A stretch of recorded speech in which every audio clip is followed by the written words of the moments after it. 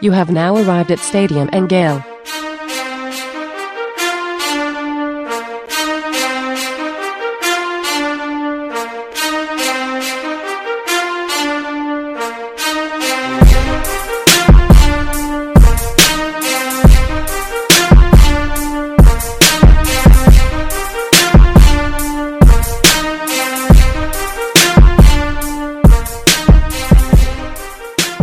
Boys and girls, ladies and gents, welcome to another episode of Stadium and Gale. It's your favorite Uncle Silk.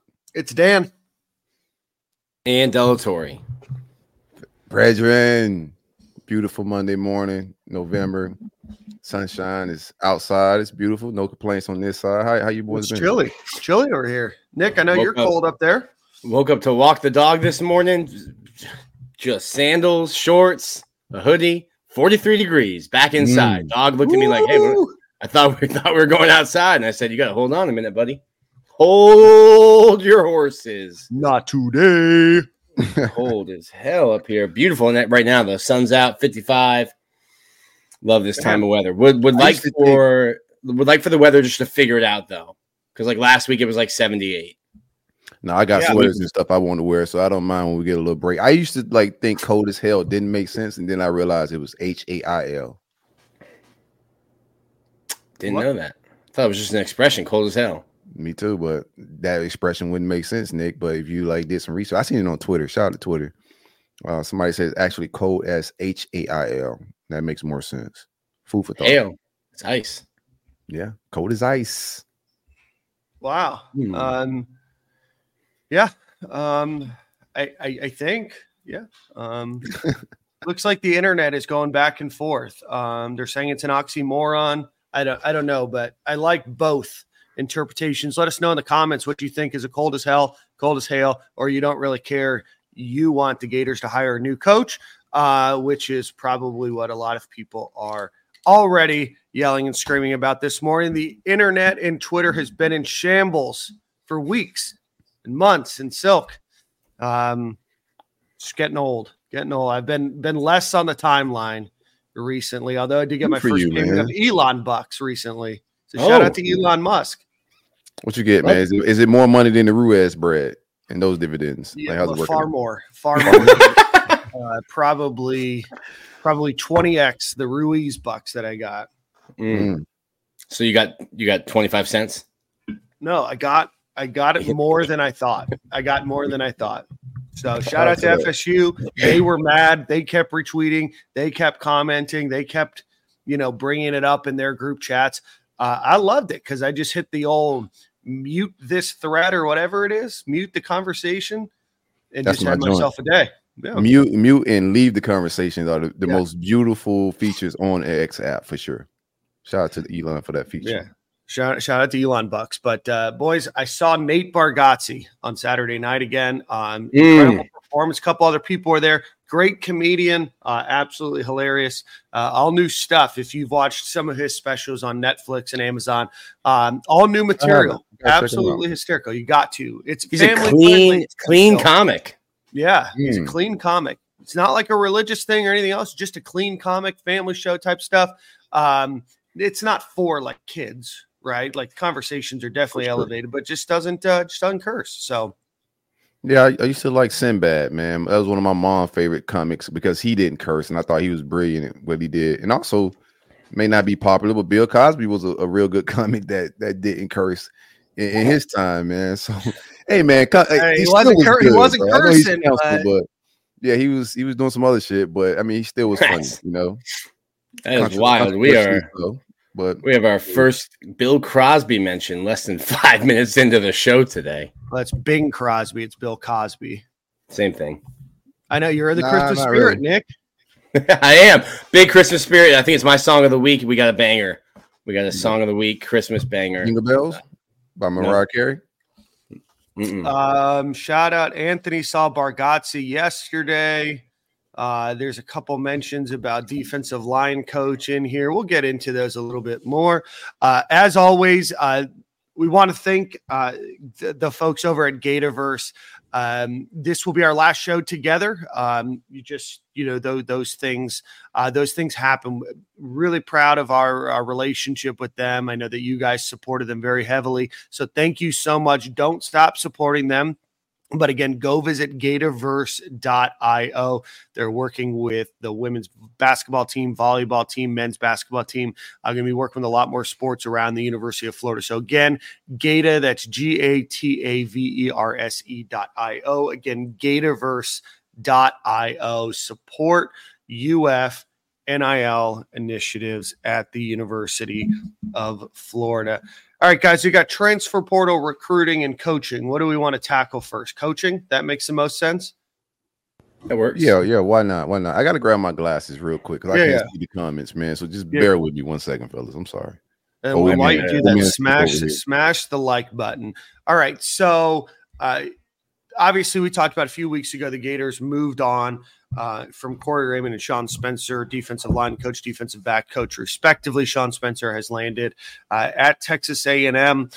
Corey Raymond is still in the process of probably dealing with his suitors and getting his next opportunity. With that being said, a lot of rumors, a lot of hot boards, a lot of people asking about this coach and that coach. Is Florida going to promote internally? Who are they going to hire for all of these roles? It has been not officially announced yet, but Zach Albaverdi on Wednesday of last week, said that the Gators were honing in on Chargers defensive backs coach Will Harris, who had previously coached at Georgia Southern as a defense coordinator, previously coached at Washington as a defensive backs coach, that they would be targeting him. Yesterday, before the Chargers played, Zach Albaverdi put that out, that Will Harris will be the new defensive backs coach at the University of Florida. It has been mentioned on recruiting visits. He's been liking recruits' tweets and social media. He's been following them. Obviously follows a lot of the coaching staff. Still waiting for an official announcement, I believe, from the University of Florida. But Will Harris will be the new defensive backs coach at the University of Florida. Thoughts? First of all, man, like, don't be disrespecting my eyesight, bro. You know, blind lives matter. I think it's a really good hire. To keep it real with you, young 36-year-old guy, NFL experience. His resume and who he's put in the league, I think, is remarkable. I see the comparison. Shout out to Chris Sorley. That's my dude. Rocks with you, my boy. But Corey Raymond was towards the end. I think towards on the latter end of his career. What is he in his 50s? If I'm not mistaken, what's Corey Raymond? 51, 52, something like that. Younger guys relate better on the recruiting trail. I know NIL 54. And all that. 54, right? Ooh. So a 36-year-old guy, big difference in age. So relatability on the trail is going to hit with him. I know the Chargers defense the secondary hasn't been the greatest, but just looking at his resume, Trent McDuffie, Kansas City Chiefs first-round draft pick, Byron Murphy Jr., Minnesota Vikings second-round draft pick, Kyler Gordon second-round draft pick, Taylor Rapp for the Buffalo Bills second-round draft pick. So he got something to sell on the trail when it pertains to who he's put in the league, and also played at USC with Pete Carroll, played big-time ball. I'm not mad at it at all. I like the hire. He's not even the secondary coach there. He was like an assistant secondary coach for the Chargers. Yeah. Okay. Defensive passing game coordinator / secondary coach is Tom Donatel. I think it's the one thing that I guess I would question is just he spent 1 year at Georgia Southern. Other than that, just a West Coast guy. So how do you recruit? A bunch of Washington fans in my mentions yesterday saying he was awful recruiting at Washington. But they had some really good secondaries as he was, coaching them. So to me, I'm looking at it and I'm like, okay, well, I think you're going to be judged on how you can recruit down here and do you have the ties? Not saying that he doesn't, but I just don't know. Other than the 1 year at Georgia Southern has been, Oklahoma or west of Oklahoma. That was some of my thoughts when we got Kerry Colbert as well, but he kind of hit down here. Being young and black is just, it helps you recruit, especially in Florida, just being able to relate. But you got to want to recruit too. And a lot of these guys that come from the NFL don't want to recruit. So we'll see how it all plays out. Yeah, that's the other thing too. Like I'm saying, and I've been saying it. Like if I'm a college coach and I have the opportunity to go to the NFL, I'm heading there. But then you look at it like, what is the charge? Like the Chargers are bad. Is Brandon Staley going to get fired? Are you going to have a job? It might just be like getting out and getting ahead of it. But like the quality of life for a college football coach right now is just trash. Trash because of the calendar and NIL and transfer portal recruiting. Like we have stories on our site, from the last couple months of so-and-so 2026 commit. So you're recruiting 2025, 4, 6, your current class to keep them on the roster, your current players to keep them on the roster, hearing from other people about, hey, this so-and-so at X school might be in the portal and starting to like do research on them. There's just like no break. It's just a trash calendar that the NCAA has to figure out for these coaches. You're going to start losing some of your best, at least best assistant coaches to the NFL. Mm-hmm. For sure. Yeah, no, that's definitely something. And I know Chris said he had a super chat. Thanks, Chris, for that. Again, reminding, he said Will Harris, pardon me. Horace. That's like milk. Will Harris over Corey Raymond. I don't think it's an apples and oranges replacement the way that we like to think it is. It's very, very different when you're looking at coaching staffs, when you're looking at replacement. It's not, in my opinion, that Florida is looking to say, hey, Will Harris, we believe that you're a better defensive backs coach than Corey Raymond on paper. We're not trying to compare resumes. There's a lot that goes into it. There's a lot of want and wanting to stick around. There's the desire to do it. What are his intentions? Does Florida potentially jump the gun? Maybe Corey Raymond is looking for something else, another opportunity to jump the gun. He still gets paid out of the money that he has, right, to be able to precipitate a situation, right? So I don't think that Billy Napier is saying that on paper Will Harris is a better defensive backs coach than Corey Raymond. Obviously, he chose Corey Raymond first. I just think that he's looking for that next person to fill in that role. And Will Harris, potentially his experience, his background fits in maybe a little bit better with Austin Armstrong or what they might want to try to accomplish, what they're trying to do with the defense. So, again, it's a name that isn't a star in the field, right? There's a lot of up and coming, reasons why, or there's a lot of reasons why you might like him as an up and coming coach, and we'll see, right? Florida, we don't even know what the defensive back room looks like next year, right? We don't know if Jalen Kimber's coming back. We don't know if Jason Marshall's coming back. Obviously you want to keep Jakeem. Jaden Hill is going pro, right? You think has another year of eligibility. I mean, we might start talking about national championships if he's coming back. But no, so there's a lot of just uncertainty there. So I don't love the comparisons, and Chris, this isn't an attack on you. I just don't love the comparison to say, oh, we fired this guy. This guy's resume must be better. Ergo, we're picking this guy over that guy. And there's a lot more that goes into it than just a resume or their background and their experience. You're also battling a perceivable hot seat, like, how, if you want to attract a sexy name, like it's not going to be easy with a coach that's perceivably on a hot seat, bro. I'm not going to leave a good job, and you got to find that balance. I know our staff is young as hell, but like who's out there, like the names are flipping. Like DB coaches who we think are good, like even when the D-line coach job comes up, it's just so many regurgitated names that I've been hearing since 2010. So it's just like, Ed Orgeron back. Like, come on, dog. Ed Orgeron's like my grandfather's age, bro. And like we out in Destin trying to see if he's shirtless on the beach and if he wants to come coach defensive line at Florida, where the fans are. But I like Ed Orgeron sounds fun and all of that stuff. But like, bro, like he's old. Like who are these new, young, and up and coming coaches? Like flip the staff. If you're gonna flip the staff, you got to find a new person, a new young guy. And I don't know what young guy is going to risk if you got a solid job somewhere else coming to play for, a perceivably hot seat. You know, I wouldn't.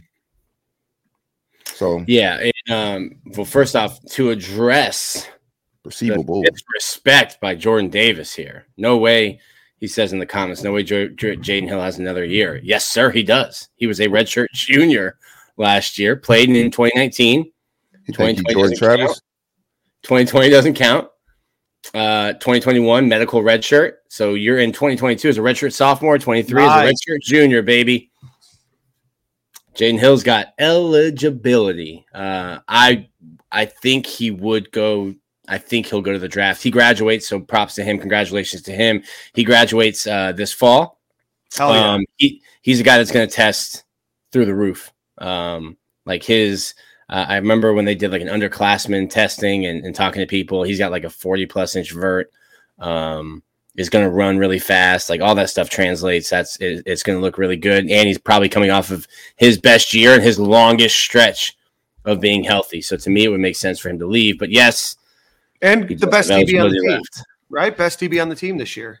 Well, the season goes as he goes. So I don't know that when healthy, I would say bro, I don't know how we give that award to anybody because I mean he played well. No, right. I'm not gonna say well because if I could get a little picky and pick apart some things if you really check the film. But considering what our secondary looked like and what his career has been, this is one of his better seasons.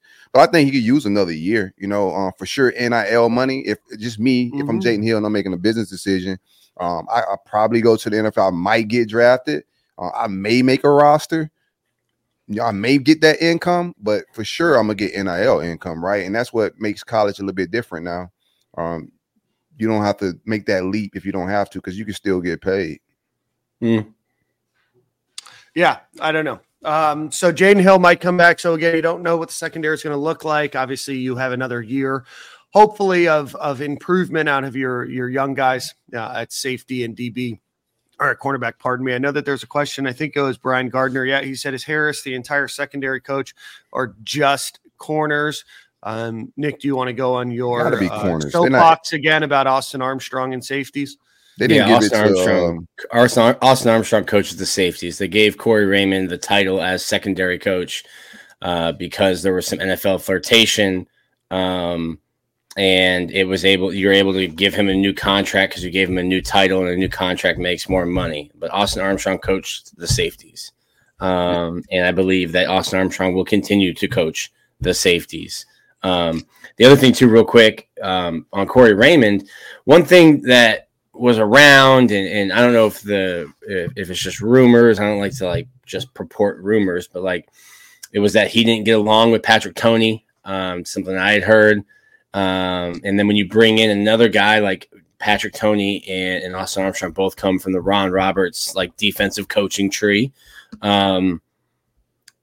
They think kind of the same because they have the same mentor. Things will be different. Their attitudes certainly are different. But if Corey Raymond wasn't happy with one young defensive coordinator and the way that the defense is being run, you bring in someone from that same tree.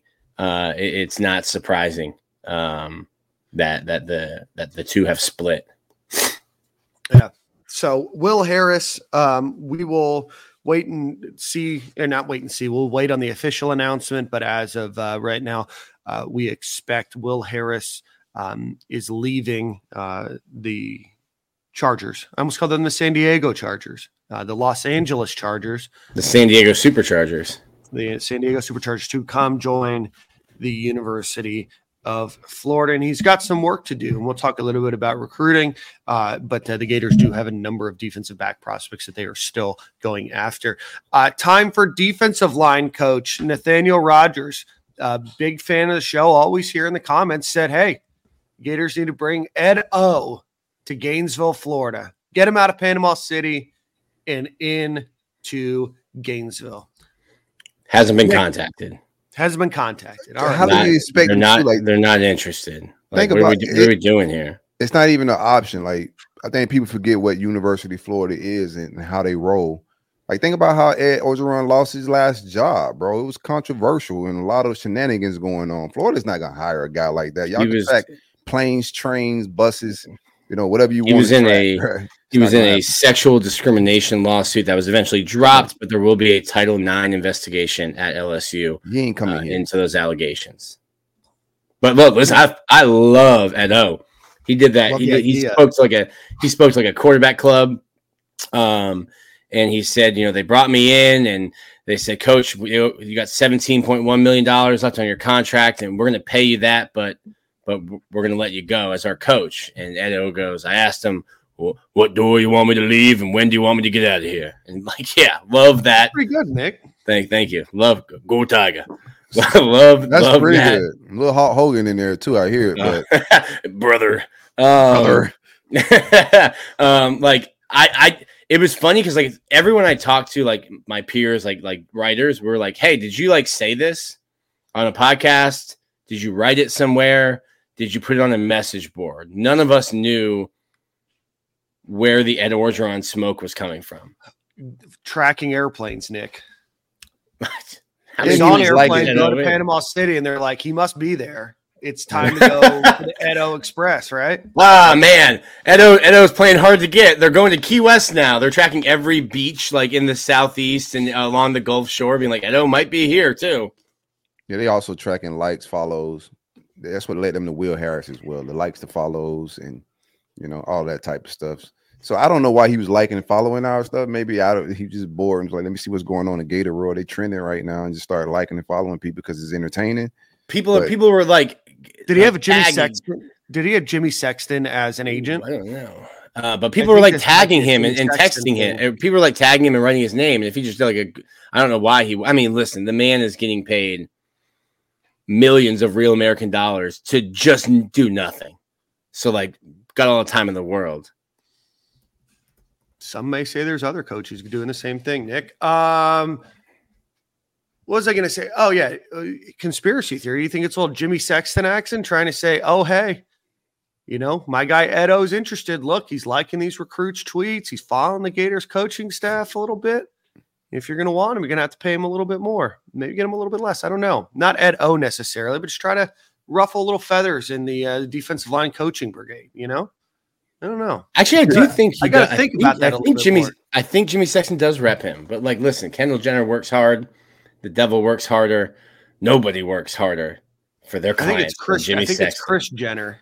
What did I say? Jenner. Kendall Jenner.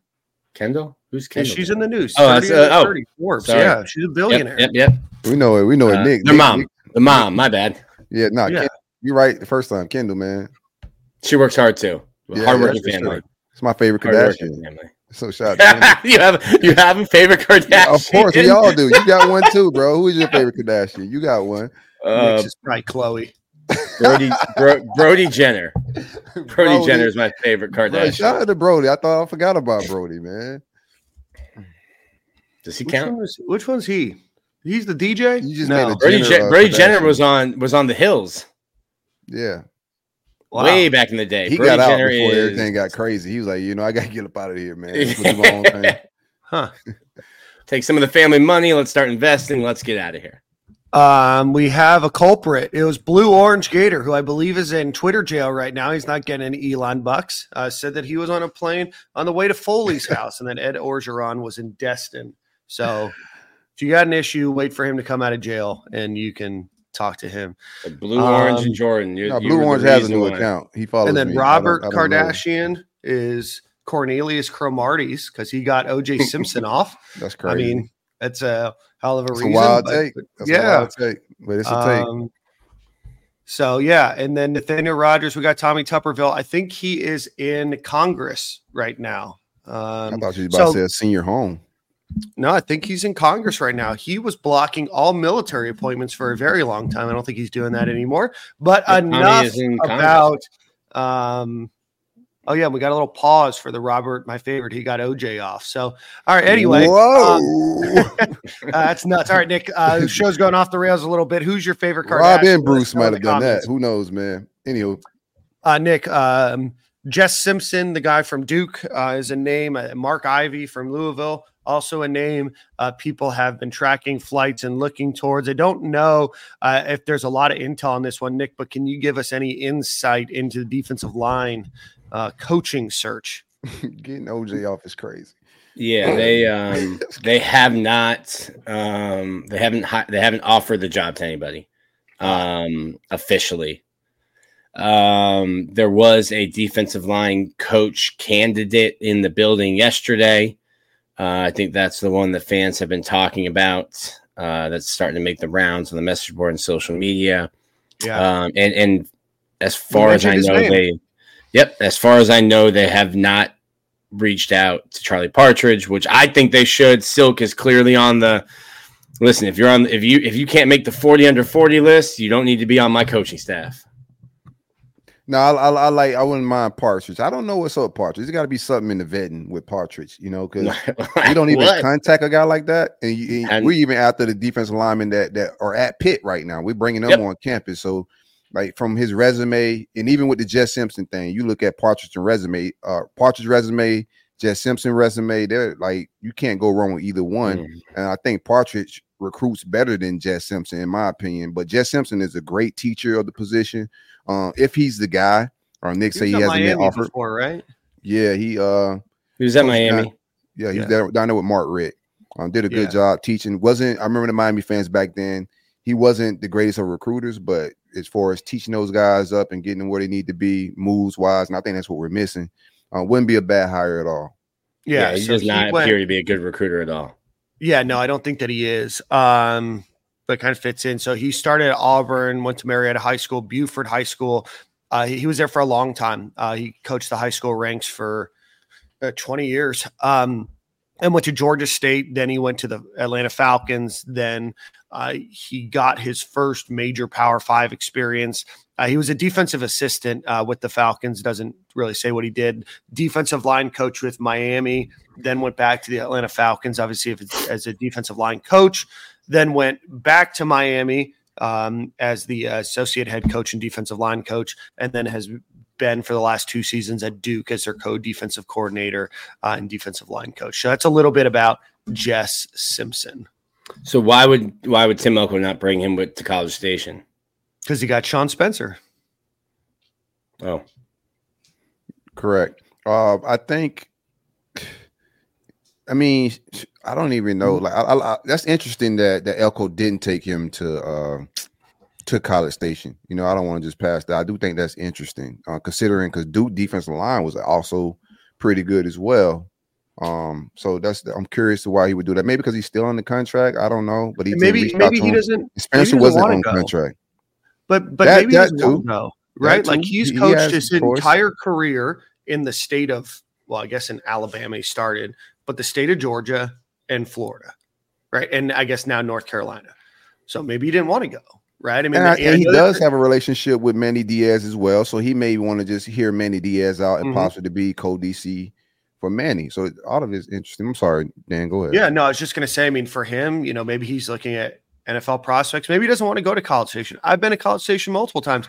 I'd never want to live there, right? We don't know that he wasn't offered to go to Texas A&M with him, right? We just know that they hired Sean Spencer, right? So we have to remember that these are people too. They're not just robots. I know a lot of them just pick up and move all around the country and they follow the coaches and everything else.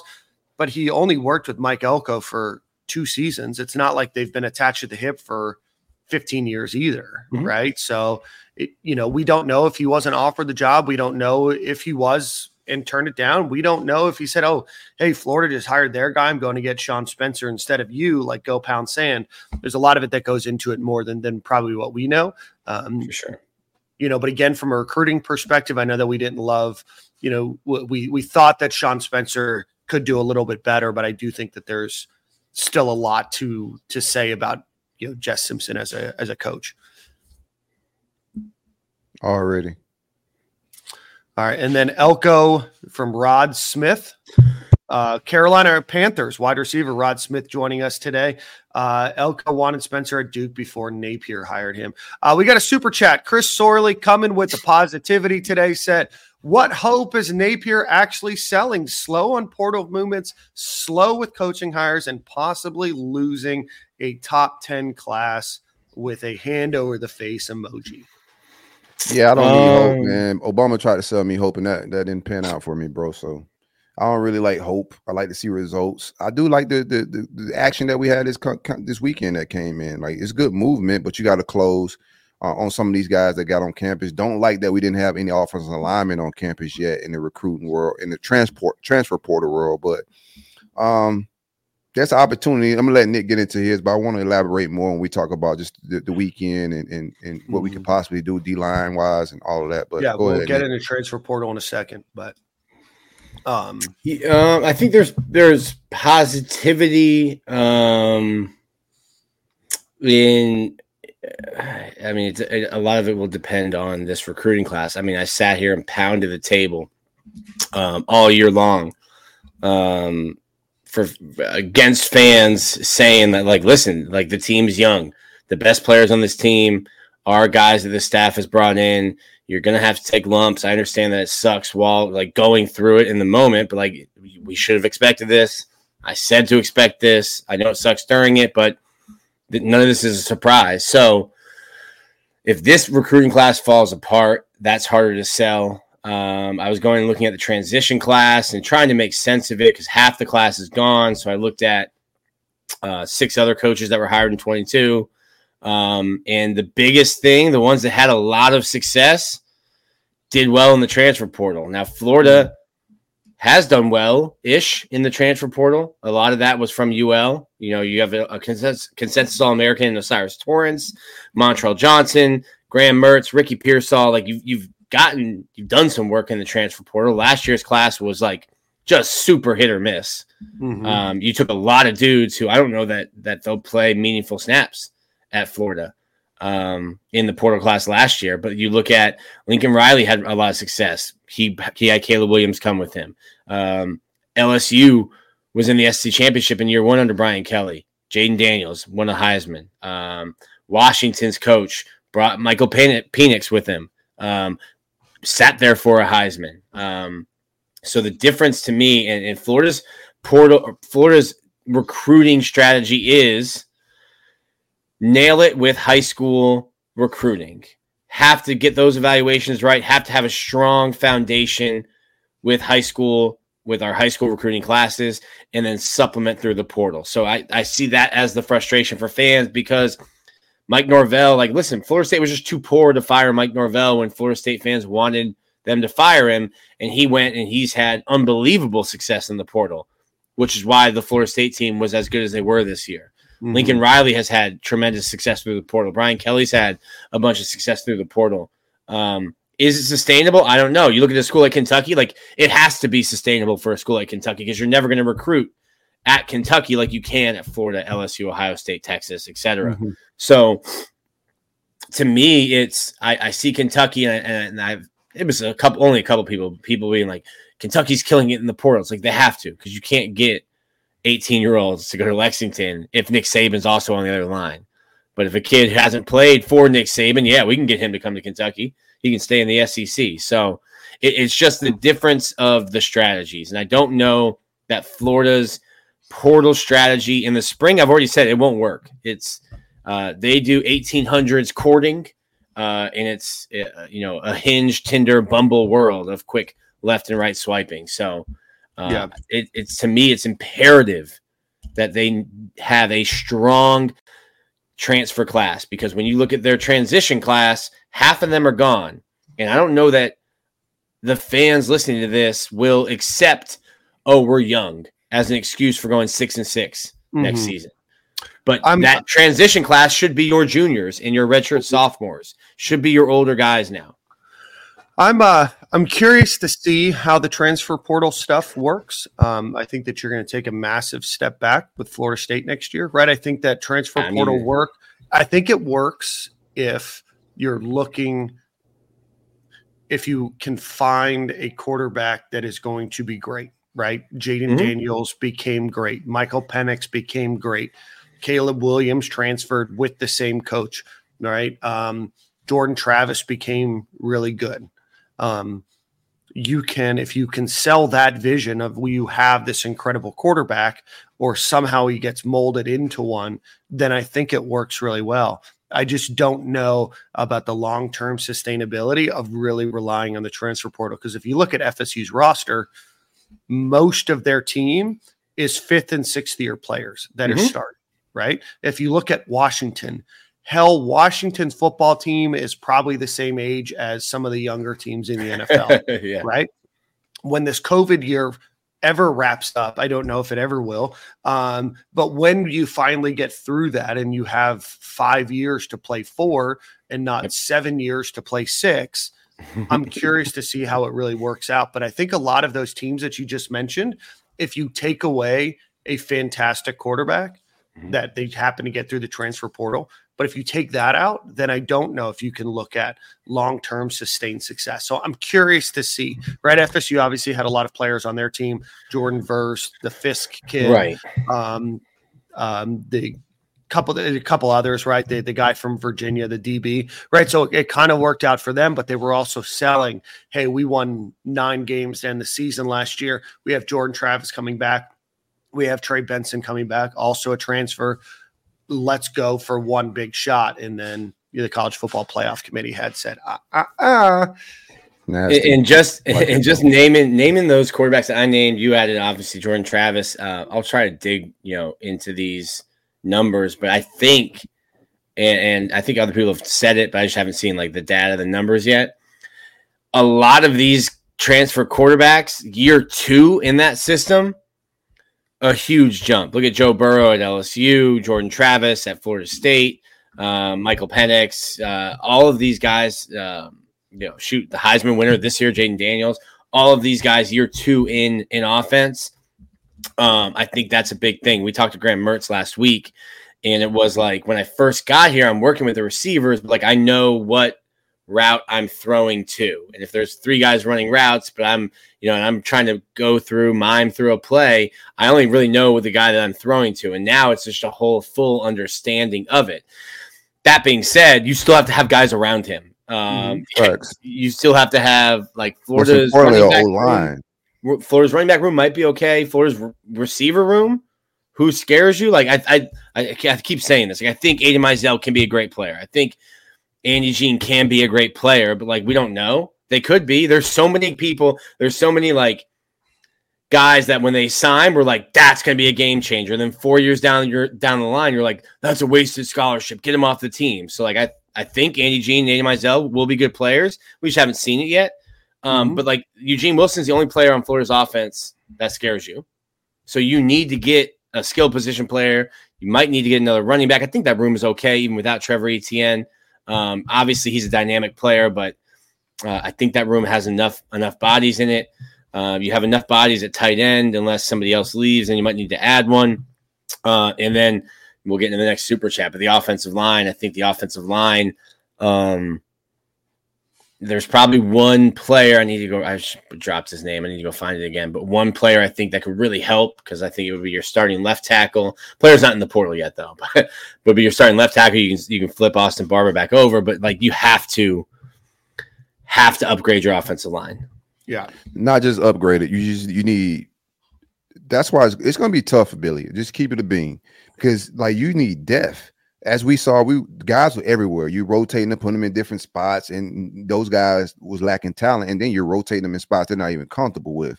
We need a lot of depth, man. Jordan Seaton committed to Colorado this past week.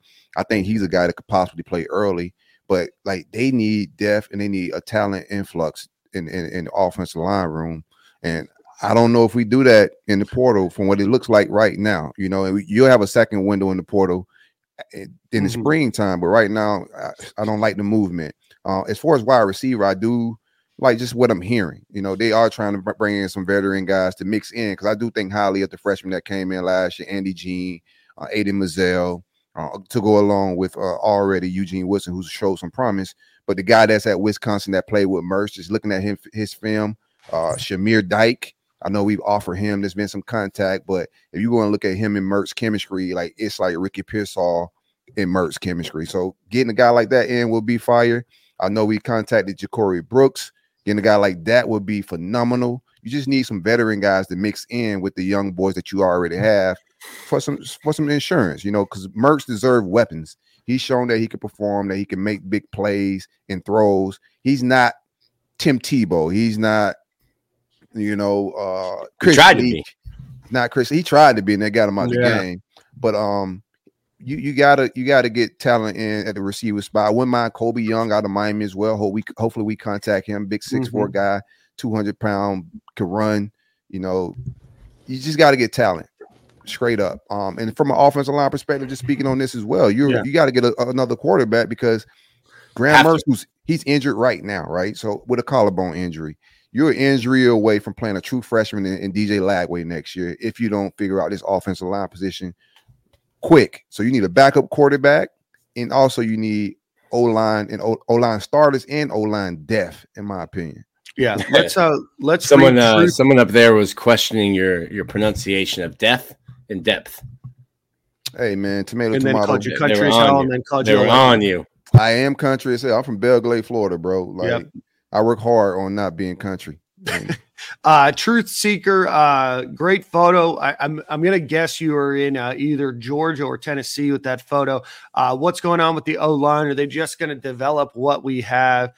Hey, like that position group should have been addressed first, but I'm just a fan. What do I know? We appreciate that comment. I think that there's still a lot of time. Offensive linemen we've talked about on this show, even before the transfer portal open, are going to be your hottest commodity. A lot of them are looking for that opportunity to go and win, right? We're going to talk a little bit about the transfer portal here in a second. A lot of them, we've had players leave this year, last year, for the opportunity to go win. You know, there might be an opportunity for a place to go for a national championship or a conference championship that Florida may not offer right now. So there's that piece of it too. But we're 4 days in the transfer window, 5 days in. I know some schools have gotten some commitments, but a lot of the guys Florida's going after are a lot of the players that a lot of schools are going after. So they're going to go, they're going to do their visits. They're going to take some time.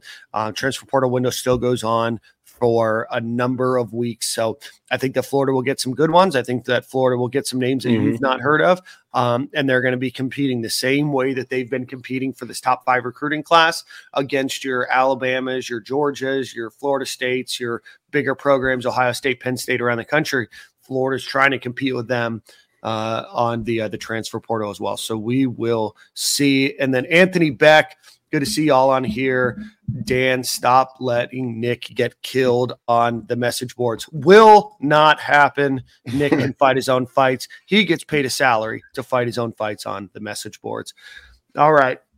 Let's get into the transfer portal a little bit more. Let's get through some names, all of that. But before we do that, let's give a quick shout out to our friends over at Lucy.co. So let me just pull everything up because I want to make sure that we don't get in trouble by the government. So go visit lucy.co/stadium. They look like this. They're your nicotine pouches. Maybe they're going to help you focus on energy. Maybe they'll help you focus on just getting a little bit of an edge or a buzz off. So go visit lucy.co/stadium. 100% pure tobacco-free nicotine, 5 different strengths, anywhere between 2 milligrams all the way up to 12. 12 is a monster. Would not recommend if you are not an active user. Cinnamon, mint, mango, wintergreen. What do I have over here? Espresso, mint. A lot of great flavors over here. So again, go check them out. Lucy.co. Tastes amazing. Flavors are outstanding. Like them all. The breakers are really, really good. Nick, I know that you've tried them as well. So again, lucy.co/stadium. Get 20% off of your order and always free shipping. Here's the fine print. This is what I was looking for. Lucy products are only for adults of legal age, and every order is age verified. Warning, this product does contain nicotine, and nicotine is an addictive chemical. All right, let's get into what? For shizzle. For shizzle. In the words of Dave Chappelle or Snoop Dogg. All right, so let's get. Speaking of Snoop Dogg, Will Harris got his start coaching, I think, with Snoop Dogg's youth teams. So I know he about the culture, man. Bro, there you go. That tied it all in. Yeah, a little bit there. All right, good fun fact, Nick. I like that fact, Nick. Dan, that's a dandy fact. Dandy we need to Dandy lies is hit better. Your lies. Dandy lies. Let's see here. Looking at the comments, see if there's anything else. Again, Super Chat will get you definitely read on the show. All right. So since last week, Princey Uman-Milan and Trevor Etienne were the two big names that have hit the transfer portal, both still looking for their home. Gentlemen, want to get your thoughts on Princely, want to get your thoughts on Trevor. Obviously, both still have the opportunity to come back if they wanted to. I know Trevor Etienne's mom got into it with some of the weirdos on Twitter. But what do you guys think about let's start with Princely first. Give me your thoughts. Princely surprising, just because I thought he would go to the NFL.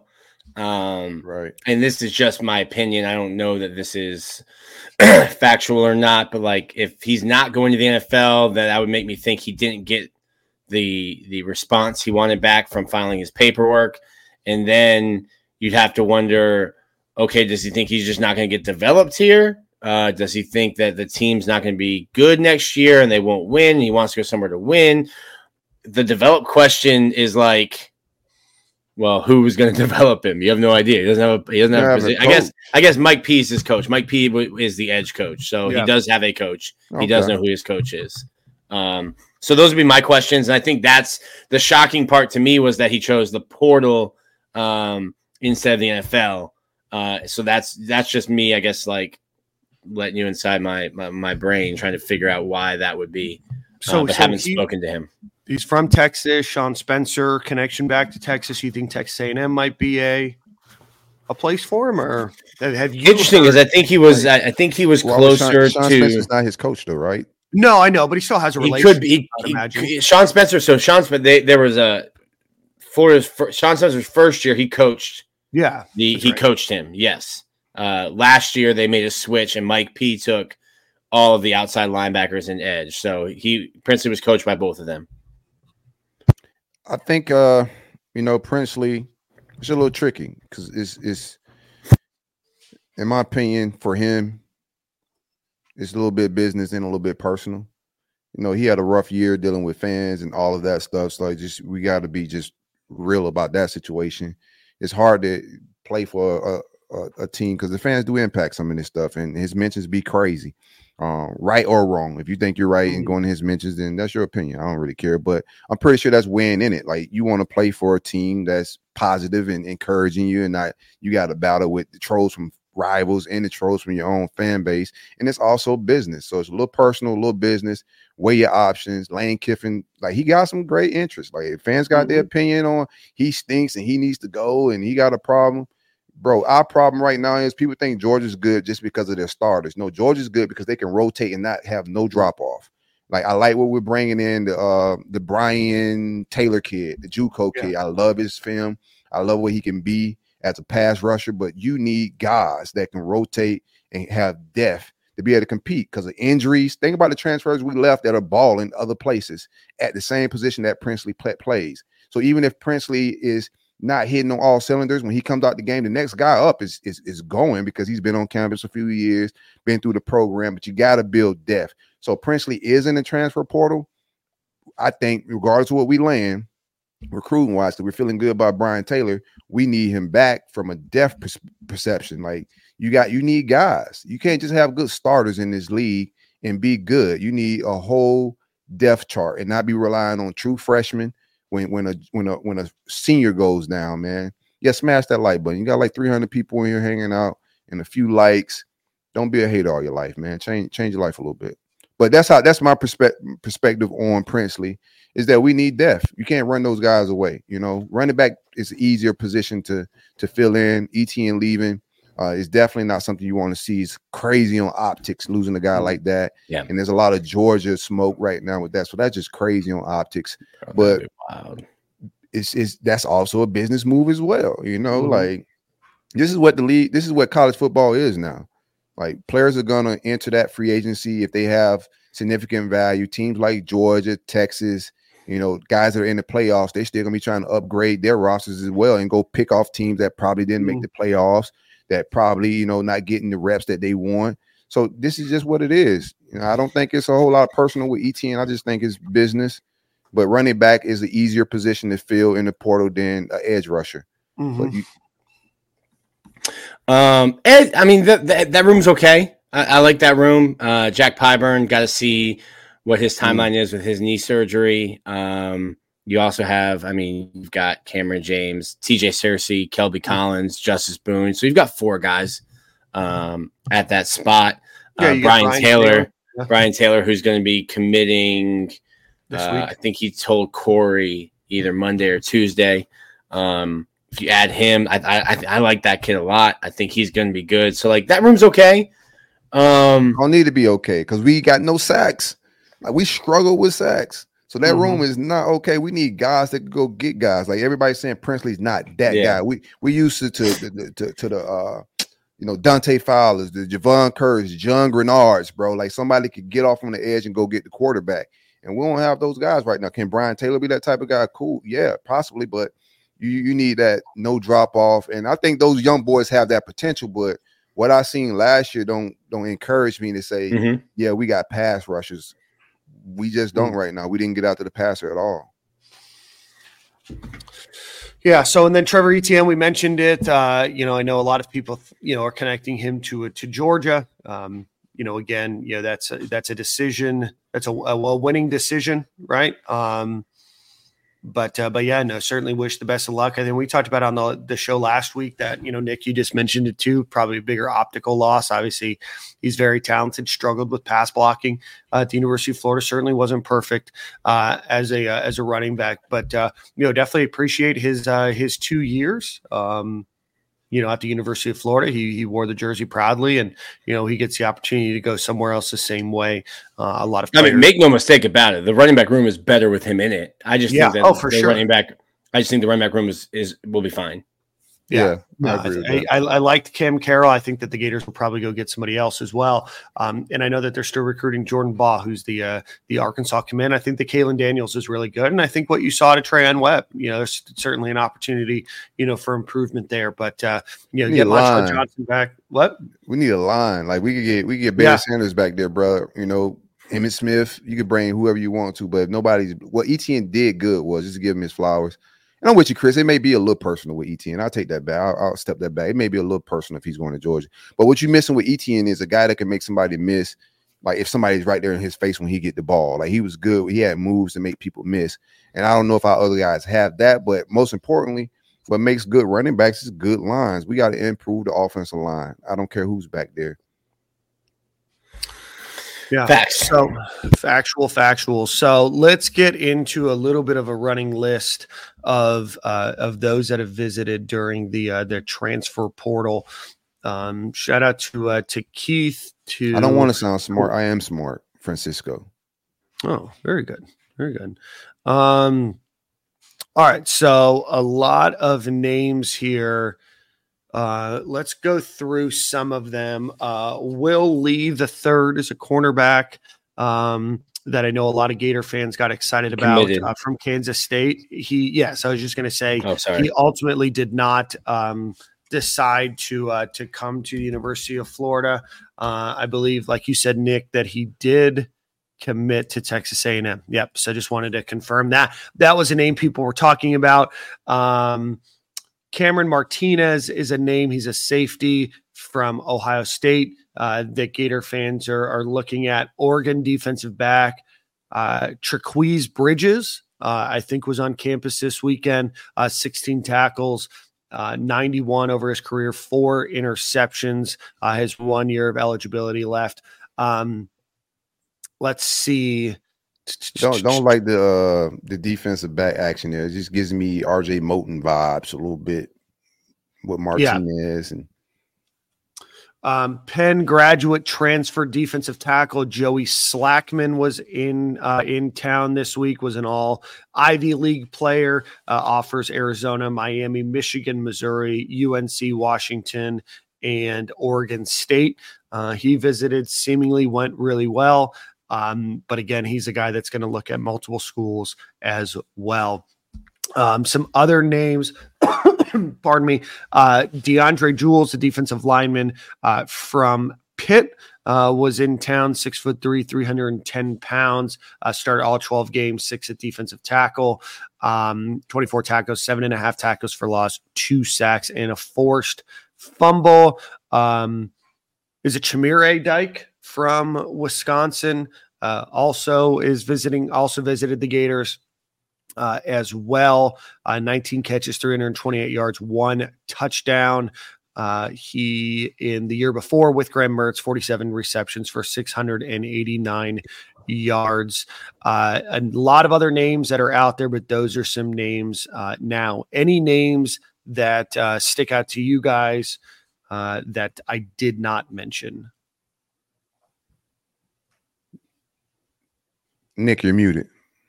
1, Graham Mertz, left tackle from Wisconsin, Trey Wedig. Okay. Entered the transfer portal. Go get him. That's the guy I was talking about. I was making sure he was in the portal. That's the guy that I would say you would throw at left tackle, start 6'7", 300 pounds. You'd be able to move Austin Barber back to right tackle, where I thought he played better as a redshirt freshman than he did as a redshirt sophomore on the other side. And then you've got some young guys. Like, you still need help. You still need to go get guys. But I think if you can get Trey Wedig, who has Graham Mertz been talking to him, because players can talk to each other. They've got long-standing friendships. That's not tampering, or that's legal tampering. So that's a guy. That's a guy. Hey, that's if I'm making a players of need, I put him at number 1 for Florida right now. There's a strong connection there with Mertz and an obvious need at offensive tackle. Yeah. And then Chimere DK, Reed Smith, Chimere DK, not Dyke. We're just like, hey. So Dan was like, am I saying that right? And Silk and I were like, listen, brother, if you want to jump into the fire, we're not following you. Yeah. Go ahead. My apologies, Mr. DK. Xavier Sorry, his cousin, used to be on staff with the Gators. Yeah, right. Linebacker, University of Georgia.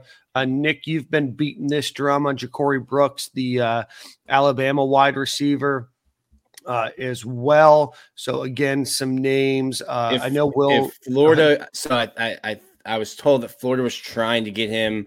And listen, like I say, Florida's trying to get him on campus, and then he doesn't show up last weekend. People are like, "This staff sucks." Like, listen, there could be 1,000 reasons why. It's finals week. There could be 1,000 reasons why something doesn't happen. He can come midweek. He can come Tuesday, tomorrow. He can come Wednesday. He can come on the weekend. When he wants to come on campus. Pause. Sorry, my bad. Yeesh. Whenever he wants to show up on campus, you accept him. And I think if Florida can get him on campus, they'll have a good shot. Yeah, he's a kid who I don't remember his recruitment. You probably remember it better than me, but like there was something like he was going to be coming to Florida. Something happened. We felt good because he had family on campus or whatever, but it got a little weird, I think, with reporting it. Something leaked out, whatever it may be. I do think our receiver, if your receiver, Florida looks attractive with what Ricky Pearsall, Eugene Wilson, what they've done.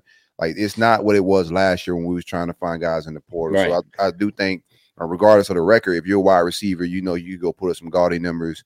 If you're wide receiver 1, 2 in this offense, and you got a quarterback, a lot of these Florida State, Miami, a lot of other people that are looking for talent in as far as wide receivers don't have stability at the quarterback position. So that's one thing we do have in our favor. And what Graham Mertz did on the field should help you getting those guys. Like he proved himself. I mean, I was sitting here being a hater on Graham Mertz, maybe. Like Graham Mertz has earned his flowers, earned my respect. Like Graham Mertz should be an attractive quarterback for skill position players, receivers, tight ends to want to come to the University of Florida, especially when you look at the depth chart at receiver and you think, okay, listen, if I'm a junior, I can start over this redshirt freshman for sure. I can do that. That's got to be the mindset of the guy in the portal. I'm not saying that those guys stink on Florida's roster. Just trying to think of 1,000 different ways what I say will be spun. But like as a redshirt senior, redshirt junior receiver, you got to look at Florida's roster and think I have a good shot to come. and catch passes from a proven. Jeez Louise, Nick. All right, boys. Same corner next week, same time. Really just stumbling today. Jeez. Will Shepard from Vanderbilt, also in the portal. Is that guy that you think Florida might go after? I'd like to. Like Will Shepard. Somebody said outside the false starts, George wasn't terrible. I don't want to like read all the comments, but I don't know what games y'all were watching. We need all the help we can at offensive line. Defensive line, I do think like this thing could look totally different. I know we got a lot of space eaters, but you get Joey Slackman on campus. You get the guy from Pitt. I don't know where we at because I don't think he did even an exit interview with On 3, did he? Right. So, but if you could get those two guys and you get the Brian Taylor kid, you keep Uman Nealon, like and what we already got with Cam Jackson and everybody else in that defensive line, like you can reload that room and make it look a little bit different. Because I think we're just missing some explosion and get off. And Slackman obviously looked different than the defensive tackles we got on campus. Like somebody was saying, man, he looks small. I was like, nah, he's just in shape. He's just like not fat, but he's 300 pounds. No, real shit. Like he's 300 pounds. Like he's a 6'4", 6'5", 300-pound defensive tackle, but he looks different because he's more Sharif Floyd, Dominique Easley than he is Cam Jackson and Desmond Watts. So that could provide some different flavor and get off in our defensive tackle room, and that defensive line could look different. Yeah, and that's frustrating to me is that if you know you're going to make moves on the coaching staff. We're here 2 weeks later with no movement, and you're 9 days away from the early signing period. You're hosting high school and portal recruits. Urgency is trash. You get a guy like Joey Slackman on campus. Hey, who's going to be my coach? About that, buddy. Like, let's we got your contact. We'll get in touch with your people and let you what are you doing here? Like, I think this is my take on that though. Unless you've asked 8 people and 8 people have said no, like what are you doing? Like, why don't you have a complete staff yet? I think because the players knew who the DB coach was before. The recruits knew who the DB coach was before. I mean, the fans don't know, we don't know, but they knew. They were saying in the interviews and the exit interviews who the DB coach was, before it got really announced. So I think if he brought D lineman, I would hope that if you bring Joey Slackman in, defensive lineman like that in the portal, you brought a couple in, that you could tell them, hey, it's Jess Simpson or it's whoever it may be, shout out to the flight boys. And you don't know. I mean, at the end of the day, like I hire people all the time, right? People sometimes have change of hearts. People that you thought have interest might not. The person that you might have had interest in before might have had a different opportunity, or maybe they didn't want to uproot their family, right? Or maybe the timing is there's still a little bit of a waiting game. You don't know what might be happening behind the scenes to say. I don't prescribe to the idea that Billy Napier and this staff are just like twiddling their thumbs in the transfer portal, in recruiting, and in coaching, just saying, we're just going to figure it out. Got to clock in at 9, clock out at 5, and hope that we get enough done to get my hour lunch break in between. Like, I just don't think that. I think that there's a lot more that goes into it. There's a lot of posturing. There's agents involved. There's just a lot more. Like, I'm probably like, I put my foot in my mouth all the time with my optimism and my positivity, but from an operational perspective, like some of these things do take a little bit of time, right? And I know that some coaching staffs have been filled out, and I know that some have hired a lot of staff members, but a lot of that stuff gets done in the pre-work of before that person getting the offer. I just don't think that Florida's just like sitting on their thumbs trying to figure it out. I think that Florida's defensive line coach will be announced soon. I think that you go in a recruitment of Joey Slackman and you say, hey, these are who we're looking at. This is who we're talking to. This is what their experience, this is what their background is, and how that fits in. I know that it's very easy to be negative. Somebody here just said it's been weeks without any good news. Sean Simmons. You got a DB coach. That was good news. I just don't know. We got a kicker last week. Like, what are we talking about? Yeah, hey, we got punter and kicker. Coach Punter Couch and pulled kicker. up. Coach Couch pulled up, man. Punter, kicker. Like, what's Jeez up? I know bad Louise, news, but let me throw y'all a little. Chill out. But yeah, no, Coach I Couch got think us, that man. this will all get figured out in the next few days. I think that you guys some will be happy, some will be upset. There will be memes made, but at the end of the day, like, I just don't think that Florida, the University of Florida, and everybody that's involved is just trying to piss you off with timing. Georgia's looking for a DB coach as well right now, right? And they haven't gotten one. I'm pretty sure that of course Kirby coaches DBs, but still, like, it ain't quick. Like, we just want it because we're in a different type of spot than other programs. I get frustrated with the urgency of, especially in recruiting. Like, I'm looking at Fasami like, man, he may flip to Texas. Like, get somebody in here. I be feeling that anxiety as a fan as well. Same thing with D-line, but, just let it play out. We'll see how it all works, man. I do know that this staff isn't – they don't care to appease fans with how they move. I know Urban used to have something in the tuck for when some shit happens.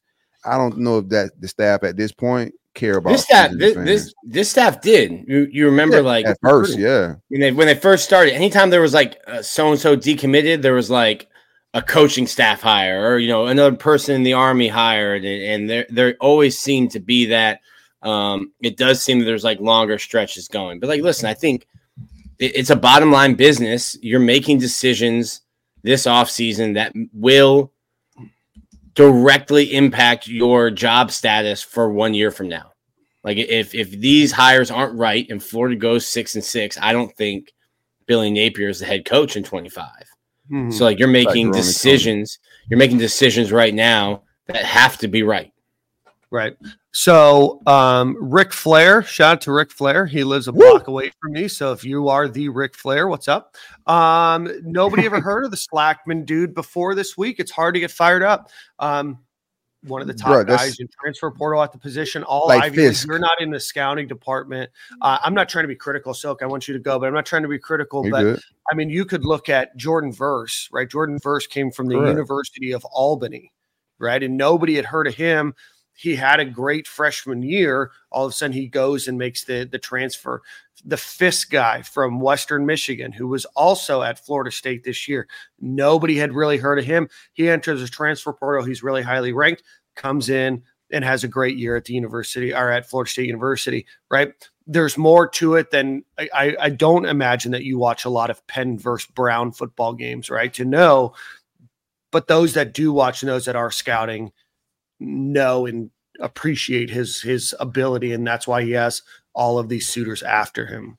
Yeah, some things just don't change, right? Offers is offers. Yeah, like same thing with high school recruiting. When kids, you just look at the offer list. Like Slackman offer list is everybody in the country is after him right now, big dog, and you just everybody wants to like, hey, let's spin the block on Chris Bogle. Bogle hasn't done anything, but it's just names that we know. It makes you comfortable. Same thing with coaching hires. Like people be wanting familiar names that they know around, and they can say, oh, it's a splash hire or it's a splash kid. Go check out that Slackman's film. Do your own research. Look at his offer list. He's leaving us to go to Michigan, a team in the playoffs. Like that's his next visit is Michigan. If a playoff team is after him, like we definitely need to be after him, right? So some of this is just the same principles apply from high school to the transfer portal. Who's offering? Who we in competition with? Perfect. Let's look. Anybody else? Couple negative people driving through. Brandon. Hey man, it's all good. Let's talk about it. Yeah, Brandon Alger, 0 commits from this weekend. In case anybody's counting, I think that there will be commits from this weekend. You remember that visit back in July where they had all those players come and everybody deemed it a failure because none of them committed, and then like a month later, you had like 7 of them in that class. Yeah, it's what it kind of reminds me of. Do I think that Florida's going to get all 4 or 5 guys that were on campus? No. Do I think that they will probably get 1 or 2? I do. Do I think that these guys are wanted by a lot of other schools? Yeah. There's just very few people that only visit one place, right? You'll go visit one place, you'll go another place for 2 days, a couple days later, another place, a couple days after that, and make a decision. A lot of these guys are, have rubrics of what they're looking for, an opportunity, and you have to let them go look at what their options are. I mean, you got to negotiate business too. Like Billy could sell the program all he want, but I got to still figure out what's my salary. I got to negotiate those type of numbers and see it ain't committing like it was before in the past. So even if the guys are committing on certain campuses, they might have seen a number that they like that day at on that visit and say, yeah, let's go ahead and get this thing. I commit. But a lot of these people are still going to talk some business and leave that campus. And then things get done like over the summer, things come into fruition a little bit later. I'm not saying that's the case, but you just got to think this isn't just committing to a football team. This is also business. And that guy's coming from Ivy League. He's smart. I don't think he's going to make emotional decisions. Wired a little different, but don't feel good that he's going to Michigan after leaving here for sure. Nature Gator, Nick's friend Nature Gator here said, watch Slackson's post visit interview or video. Sorry, that's one intelligent football player. Sorry, reading the comments while posting that. So Joey Slackman's good. He's got Nature Gator's approval too, and that's my guy, man. That's important. email the owner of the company I work for because I blocked it because I muted him on Twitter. That's why. And Nature Gator showed up to a Roll Up Network focus group on some stuff, man. Cool guy, nice guy in real life, man. Yeah. How old is Nature Gator? I'm not gonna give away any. If he wants to disclose that, you're doxing people. That's crazy. That's what FSU fans do. Nick, put his mugshot. That was wild. JP Alger is the fan Bolden was talking about. JP also said no earlier. Said no. Say no to being a Twitter weirdo. Something like that. Bro, what is that picture? What is that? Put that back up. What is that what picture? Do you mean? That's Billy Napier like with it, a. That's crazy. That's funny. Yeah, Billy bought that life. Bro. He got the Jordan tattoo on his forehead. If I ever see anybody with that tattoo, I'm calling the cops. Yeah, let's see. There's a few others. That person's wearing Black Forces all day. Oh, 100%. Jordan logo on the forehead, Black Forces on the feet. That's it. Say no to being a weird fan. Thanks, JP.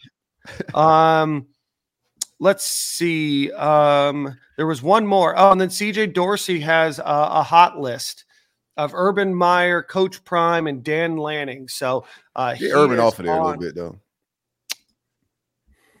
These still hire Urban like out of touch, man. Urban's washed. That's Billy in the new GTA game. New Grand I'm pumped for that. So, how do you drop the GTA trailer and be like, oh yeah, by the way, it's coming out in 2025? That's nuts, man. Grow up, release the game. We've been waiting a decade.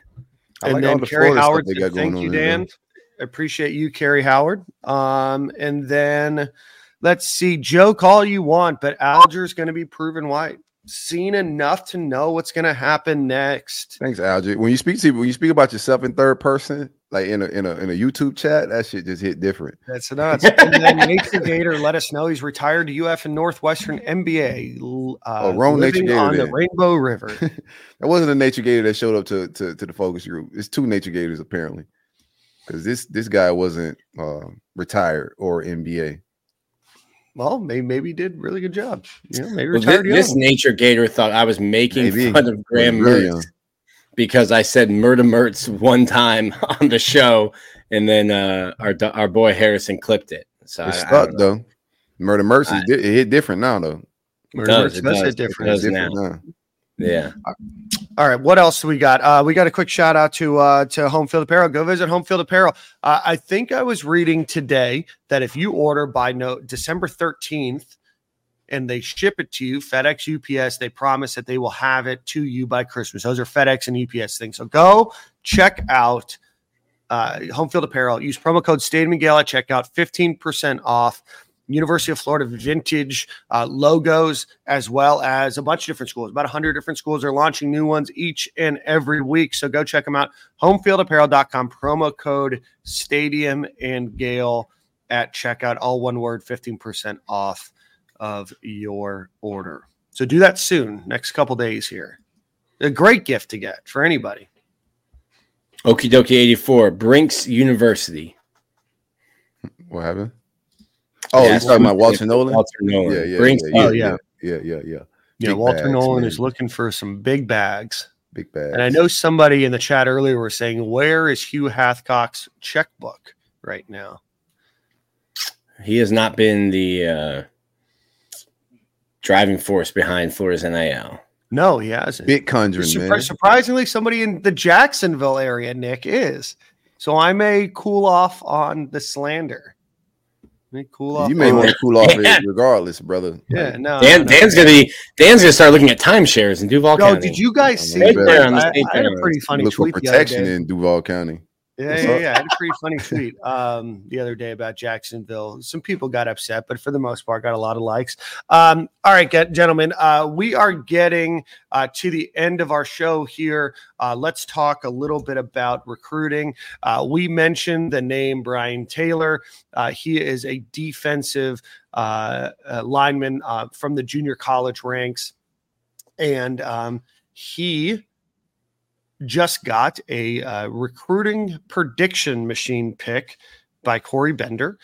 He is from Blinn Community College. You will remember Blinn Community College. That's where Cam Newton transferred to. It's relatively close to Texas A&M there, but he is a 3-star JUCO player. We don't get a lot of JUCO talk anymore, especially with the transfer portal. Yeah. But he's the number 14 overall player in the country. Rivals has him ranked as the number 4 player in JUCO, but a number 4 overall edge player in the country. So Brian, that's Brien Taylor, has offers from Florida, Auburn, Georgia, Tennessee, Oregon, to name a few. Was being recruited by Sean Spencer. Obviously, that is changed. But again, that is a name to be looking out for. And Nick mentioned earlier this week that he could be committing in the next couple of days. Yeah, depending on when you're listening to this. If you're watching on YouTube, listening live, it could come Monday. If you're listening to this on your favorite podcast streaming service, it could also be coming Tuesday. Really good player. But yeah, like portal's kind of like killed. Prep school and JUCO. Prep school and JUCO a little bit. But it is what it is. I think this would be a good one. We already kind of talked about him a little bit when we were talking about, Princely in that edge room. But would be a huge addition. Corey Bender just put in a RPM pick for Florida for him. I mentioned that. My bad. Tough day for me, man. Tough day. Had a lot of coffee already, but tough day. Yeah, no, that's fine. And I think that'd be a good pickup for Florida. We also talked to him yesterday after his visit, and he kind of said, play anywhere, stand up edge, play the 3, play the 5. They said that they can see him playing everywhere. And Billy Napier told him that he loves that kind of versatility that he sees in his tape. A specimen. Like George is the real competition right there. I put up a picture on my Twitter account, which is private now, but if you want access, you got to pay the fee of a follow and approval. It's like getting into UF these days, kind of tough. But you got to get those guys like in the fold, man. Specimens like that, like just don't grow on trees. Love his get off. Love for where you pause. Woo. Love how many different spots and roles that he can play, man. So this is a must-win situation. And also, like I say, I want to keep Umi. Load my room up. I need guys that could just be flexible, rotate, get to the passer, dog. Like for sure. Yep. So that's definitely a name to be looking out for. I know Jameer Grimsley is a name that a lot of Gator fans keep asking about. A couple in the chat here.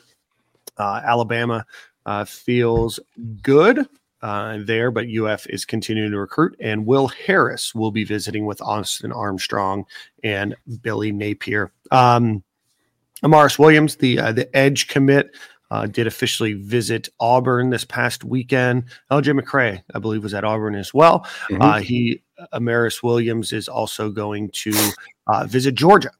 So a lot of optimism in Gainesville still about Amaris Williams. But again, when you go to visit those two schools, you have to keep it up. 4-star safety Gregory Smith is also committing, I believe, on Wednesday of this week. I know Florida is really good. Pause. Love him. Loves him as well. Zay Mincy is going to be visited by the Florida staff on Wednesday. That's a name that has stuck around for the entire recruiting cycle, so he's going to get the opportunity to meet Will Harris. Some other names, Jordan Ball, we mentioned. He's committed to Arkansas, visited this past weekend as well. And he's going to be pulling up with Billy Napier and Jabbar Jalouk on Tuesday of this week. Mike Williams, Fletcher Westfall getting visits, and then Xavier Filisame is the name that everybody is hopeful, optimistic, depending on the chat. I know a lot of people are going to say that he's a flip. He's going to Texas, all of that. But I know there's still some positivity in Gatorland. What are your guys' thoughts on some football recruiting? Yeah, I think it's Grimsley. You just love that he's still showing any type of interest at this point. Bama's in the playoffs. Nick Saban is DB GOAT, like head coach GOAT. Just the success, and he spoke about that with On 3 and them guys about the stability and what you get from Georgia. I mean, what you get from Bama and what UF offers right now with the instability and the revolving door at head coach. But I like that he's just still entertaining it. He's still letting us come into his home. He grew up a Gator fan. It sounds like he's trying to find a reason to go to UF, but it's logic may play its part. Hopefully we can get some emotions and he makes an emotional decision and comes to the University of Florida. We'll see how our defensive back coach get in there if he can hit it out of the park. Don't feel good about Fisami right now. You're going against another team that's in the playoffs. Texas, what they could provide, bag wise, we know Texas, everything in Texas. They got big bags out there. They love football a lot. It means more. So it's a lot of reason for Fisami to go out there. Does he still want to be close to his native home in Orlando? The relationship, he hasn't decommitted yet, so there's some hope, but it don't look and feel good right now with Fisami. Yeah, I would prepare myself for that one. I've already, it hit different. Yeah, it might be like signing day, but I would prepare myself. Prepare yourself for that one. So get your class calculators out and figure out what the class looks like without him. It's respect my decision season. It is. All right, gentlemen. Any final thoughts? Obviously, if things come up over the next couple of days, up until next Monday's episode, we will do a pop-up show with any breaking news or worthwhile information. Is Dan at a rave? Why is it flashing? Your background's been giving me a seizure. Strobe lights, bro. I wish. No, I think that's just the background, the blur background going on. So I wish I was at a rave. One on 12/29. James Hype going to that one. All right, Jen, let's go do that. One last thing. I think Austin Maddox, I would expect him. He is one of two Texas A&M quarterbacks. I would expect him to flip to Ole Miss today. Just coming off a visit. They got a new coaching staff. They've got a bunch of more. They're just hoarding them. Like next season of Hoarders is going to have Lane Kiffin with 75 quarterbacks in his living room.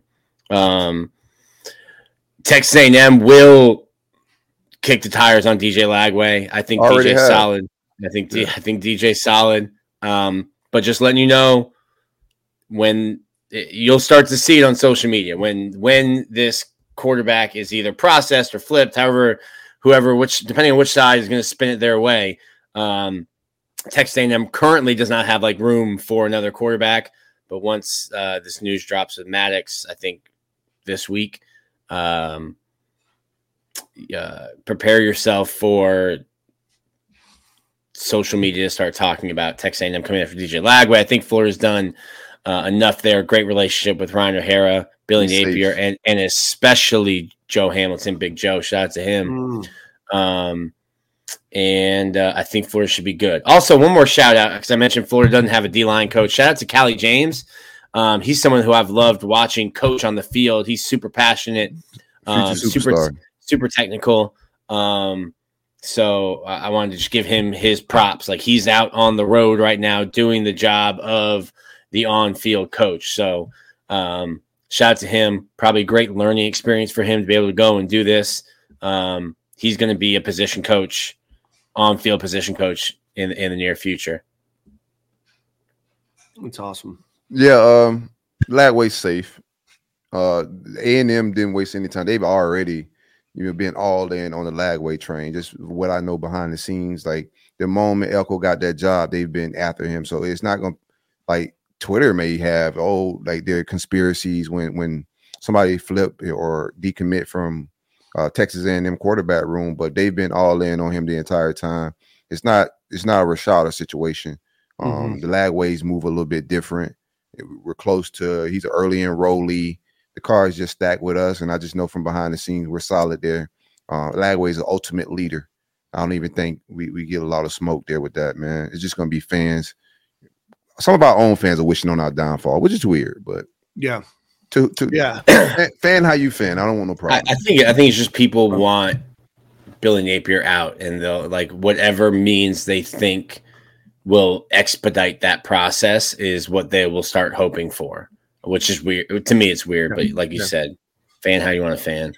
Yeah, there's a question earlier. Patrick, I just wrote a comment saying that we look really excited, really excited to this interview. I don't know. Come back. He was asking about where do you guys think this class finishes overall? It's hard for me to know, man. Yeah. Like, you're going to drop outside of the top 5 if you take Phil Simi out. I think you hold on to LJ McCray. I think you hold on to DJ Lagway. I just don't know what else. Like, do you flip Jameer Grimsley? Is that how you say it, right? Mm-hmm. I kind of agree with Silk there too. Like, it seems like he's looking for a reason to come to Florida.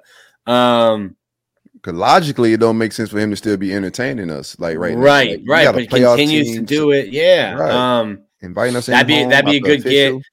Mm-hmm. I think, and I don't know how we do it. I can ask somebody and can figure it out. But I don't know how we do it. I think the signing class is kind of locked up. The transfer portal class is going to be bigger to me. So I don't know how you calculate transfer portal signing classes with the regular high school signing classes. Because when we're saying that Florida's 5, that's just the high school class. It doesn't include the transfer portal. I think the transfer portal is going to play a much bigger role in 2024, which then will make whatever happens in high school wise important, because if you don't perform well in 24, you're going to have a new coaching staff most likely in 25. And then the 24 class, are they even on campus anymore? Or are they in the portal? So I think the transfer portal class, based on how I think that the recruits in the high school class are pretty much locked up outside of the one we've spoken about a bunch. The transfer portal class is much more important right now. For him to survive. Like somebody asked me in the comments, are we getting the pieces to do I think we get the pieces to survive? O-line. It all comes down to O-line. Yeah. Us being able to protect Graham Mertz, us being able to run the ball, be competent in that manner. And I like the traction we're getting in the defensive line, but we still got to land it. It's going to depend on the portal if Billy's going to survive, and also offensive coordinator still want to see an offensive line coach move. I do think that happened. I want a little bit more urgency and wish it would have already happened, but this is just me, my opinion, and how I'm viewing it. Don't want to lay all my thoughts out there, but I do think something happens in the O-line coaching room, and we still need an offensive coordinator. So us surviving, Billy surviving another season depends on that, in my opinion.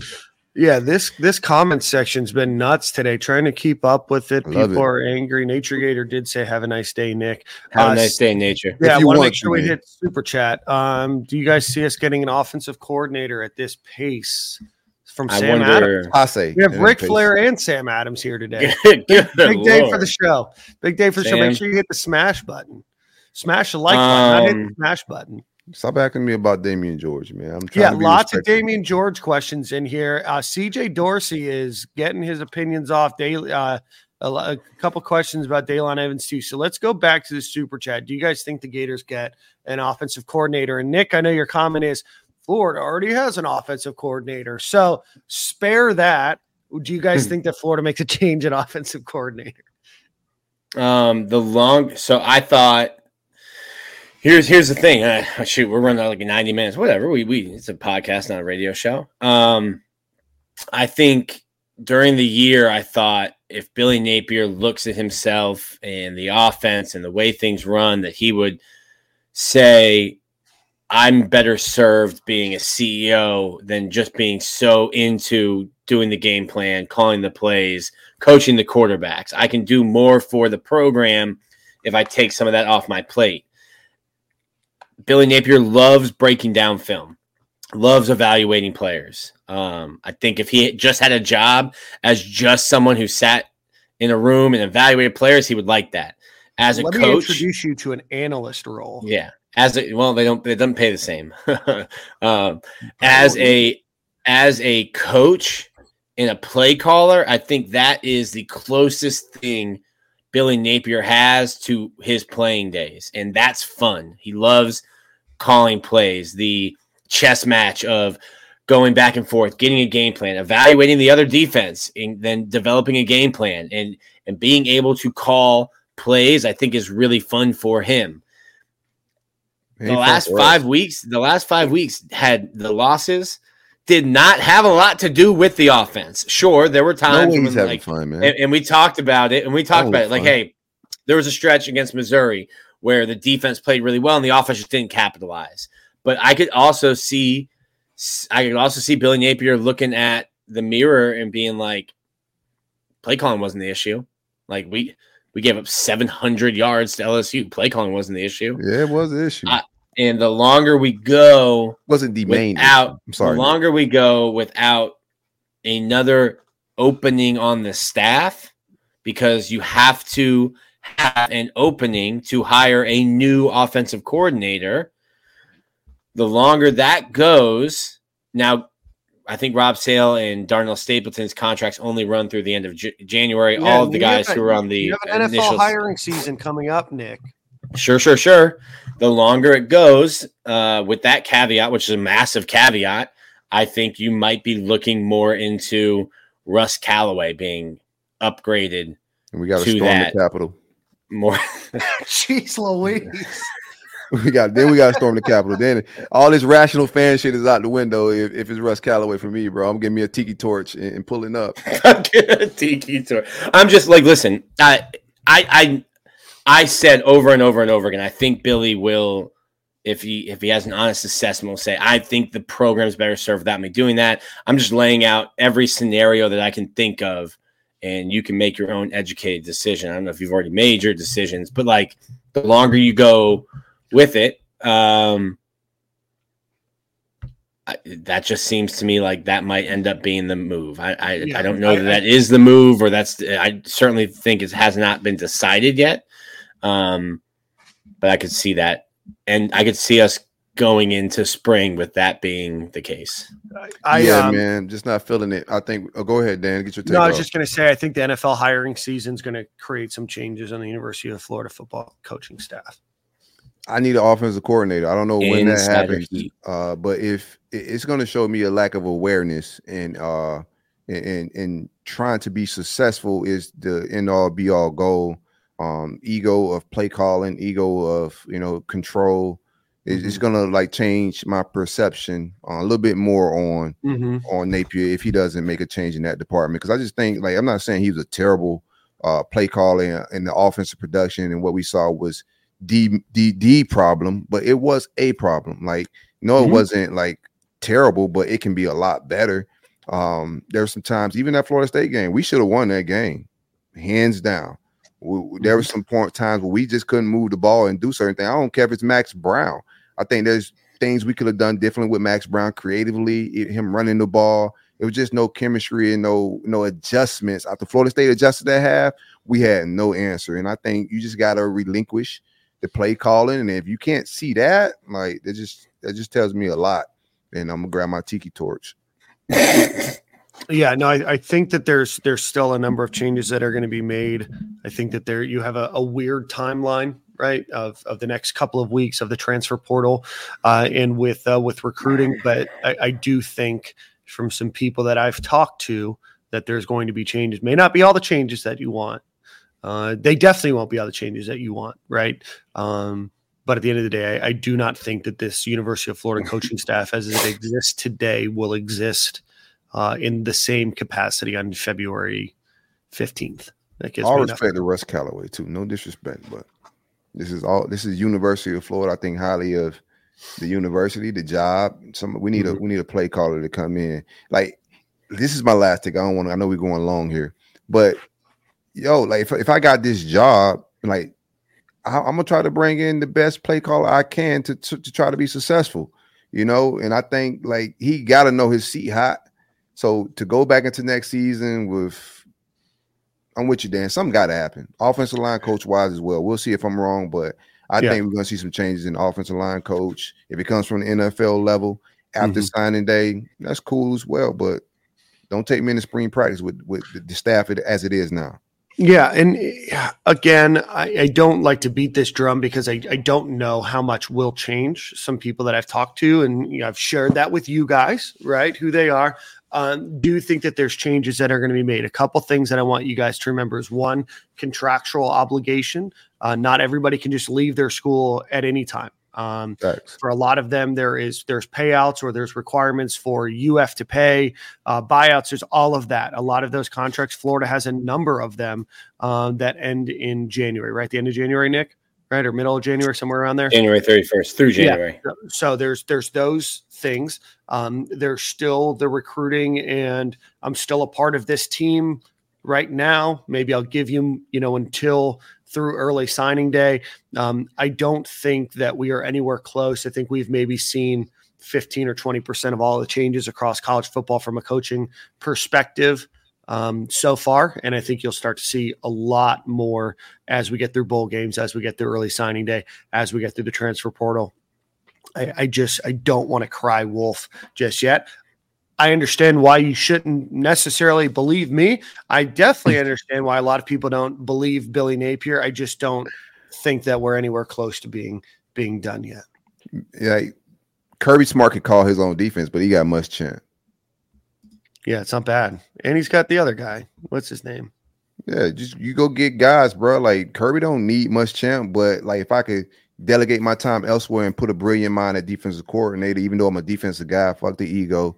Run that Muschamp, and I'm gonna go do some other things, CEO this thing, help you out when you need help. So like you having and you think of yourself highly in the offensive play calling role, that's cool, but delegate that, man, to somebody else that's talented for sure. Bro. CJ Dorsey. CJ got the caps. He got the caps. He ain't even got like regular. Hey, cut the caps off, my boy. We see it. We've seen your stuff, man. I'm not mad at it. Hey, bro. The algorithm likes interaction. Just keep going. Make sure you. I got my hot board ready. You ain't got to tell me to get mine ready. I got Prime on my hot board too. Shit. All right. Let's see. Any final thoughts before we get out of here, Nick? I know you have Song of the Week. We've got to do a quick ad read. Any final thoughts? It was a hell of a show. I know we were a little off the rails. You guys drove us straight off. Starting from the beginning of the show. We appreciate everybody's super chat.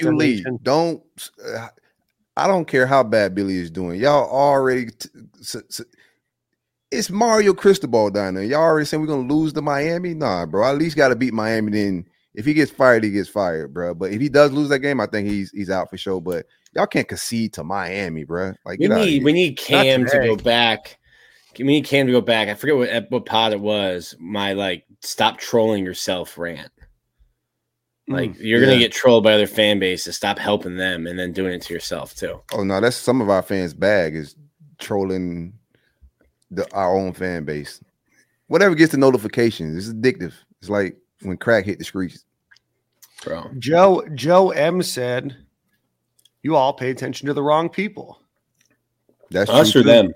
I don't know. I want to give Ray Holbrook a shout out. Been a Gator since 1963. Biggest problem lately has been lack of continuity. Support our team, Ray. And bro, shout out to Ray. Shout out to Ray. Shout out to Ray. That's what happened when we said 63. That's that wisdom. Ray been around a little bit, bro. Yeah, Ray's seen some things. Shout out to Ray Holbrook.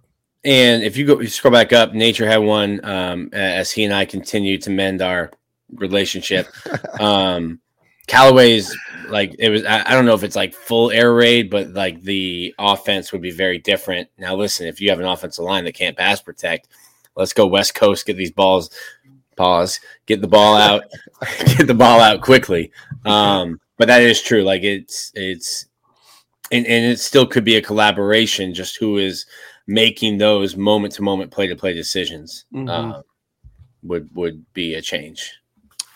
Nature Gator, because you and him have been mending a relationship. He's got a question on Caden Jones. How's he developing? It's a damn bromance going on today. Nature, yeah, I like it. Yeah, I think Caden came in with the mentality that he needed to redshirt, and then that was like cemented when he got hurt. Was in a walking boot for most of the offseason.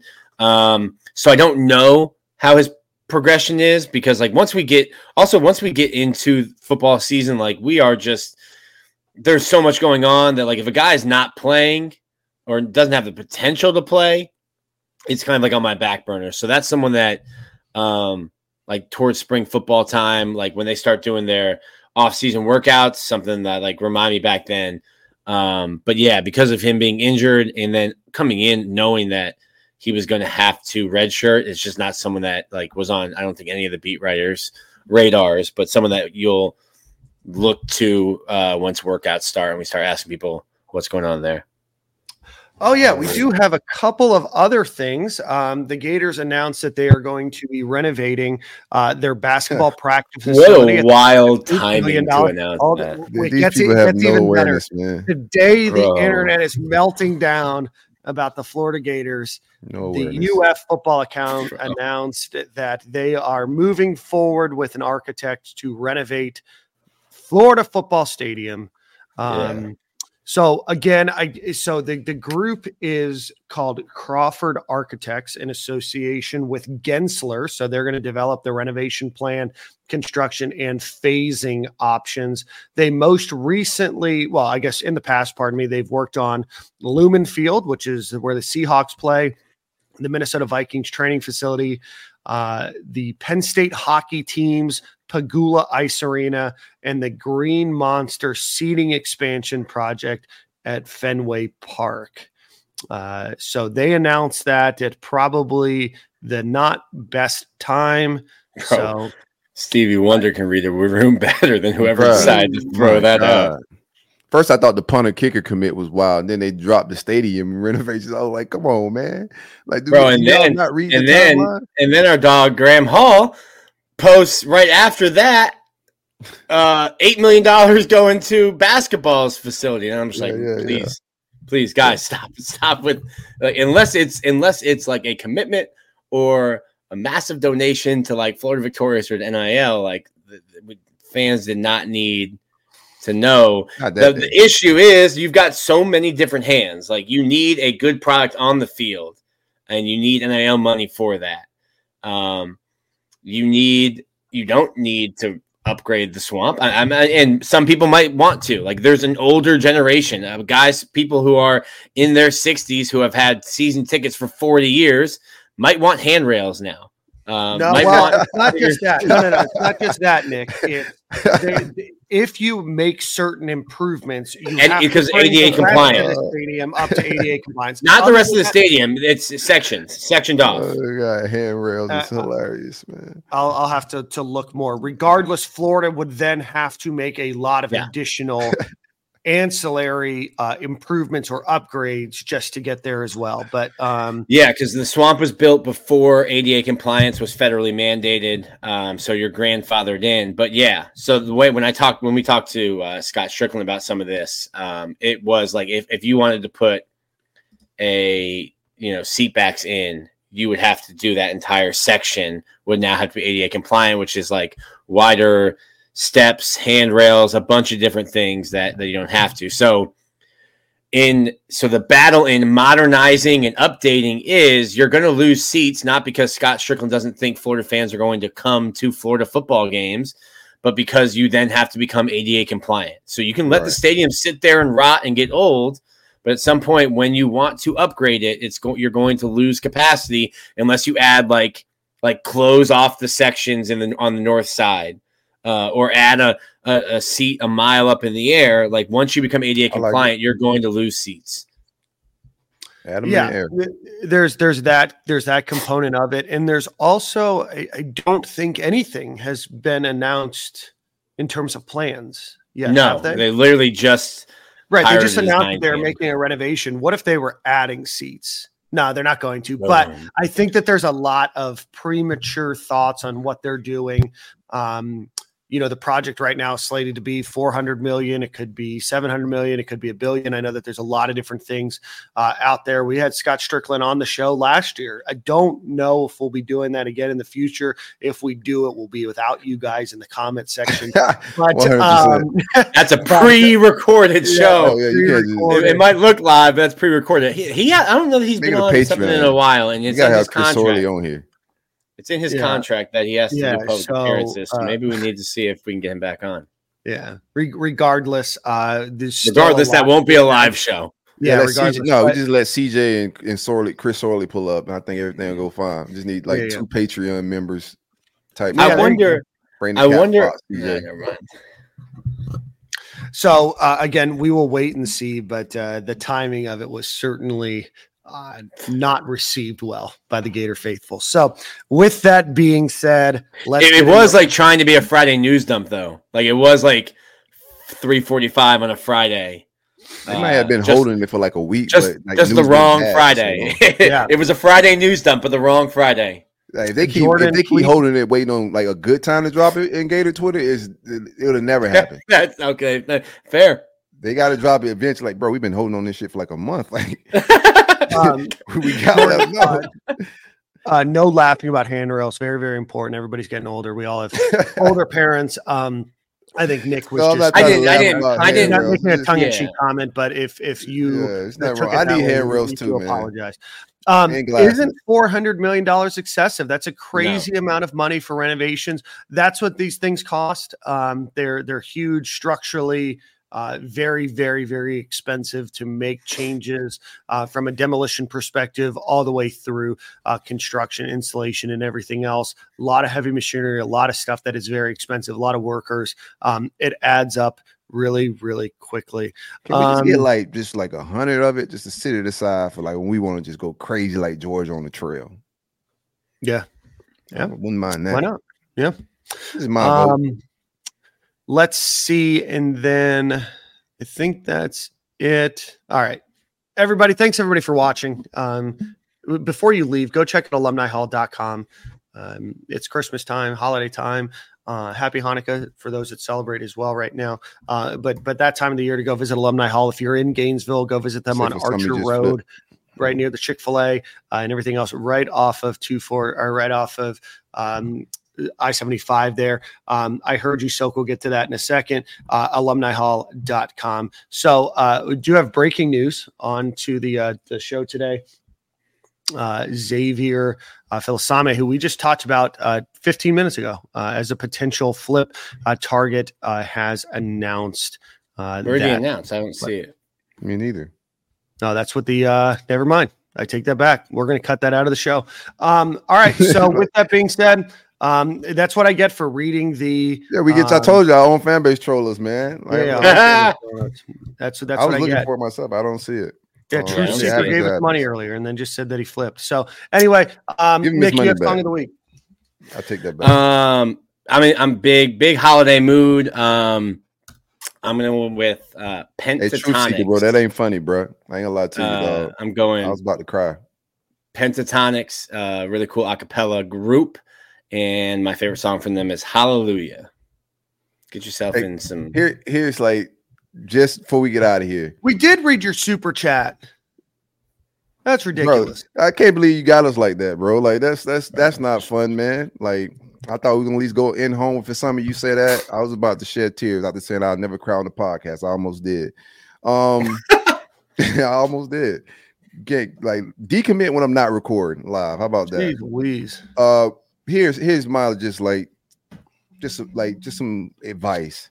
It's okay to disagree. Just don't go to disrespect, man. It's all right to disagree about fandom, life, whatever it may be, just in life in general. But just don't take it to disrespect. It's not that serious, man. So that's just my take on anything in life. Perfect. Nick, anything?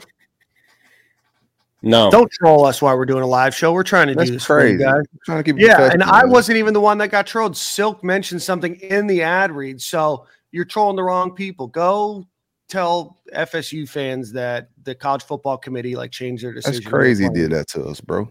Yeah, I appreciate your money earlier. Truth Seeker came and lied. How you Truth Seeker? Your name is Truth Seeker, I even commented that you had a cool photo. I'm like, man, I think that picture is probably taken in Georgia or Tennessee, and then I read it. So. You think his homeboy took that picture or his girl? All right, we're hey, bro. Nice. All right, snap it now, bro. All right, guys. We'll see you at the same corner, same time next week. Thanks for tuning in, and we'll give you guys an update next week about what we're doing around the Christmas and New Year holiday because those are on Mondays. We'll see you guys later. I've heard there was a secret chord that David played and it pleased the Lord. But you don't really care for music, do you? Well, it goes like this: the fourth, the fifth, the minor fall, the major lift, the baffled king composing hallelujah, hallelujah, hallelujah. Hallelujah, hallelujah.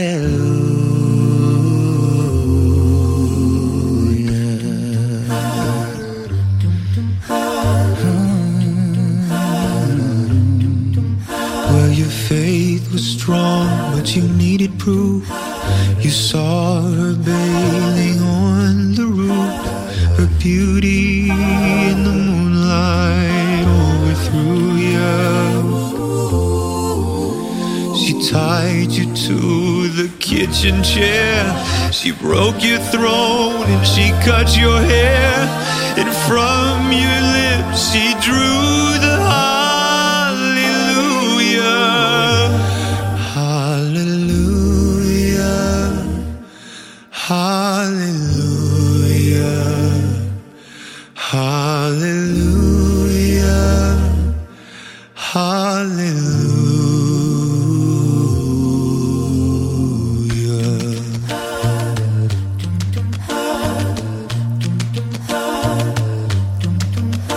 Oh, baby,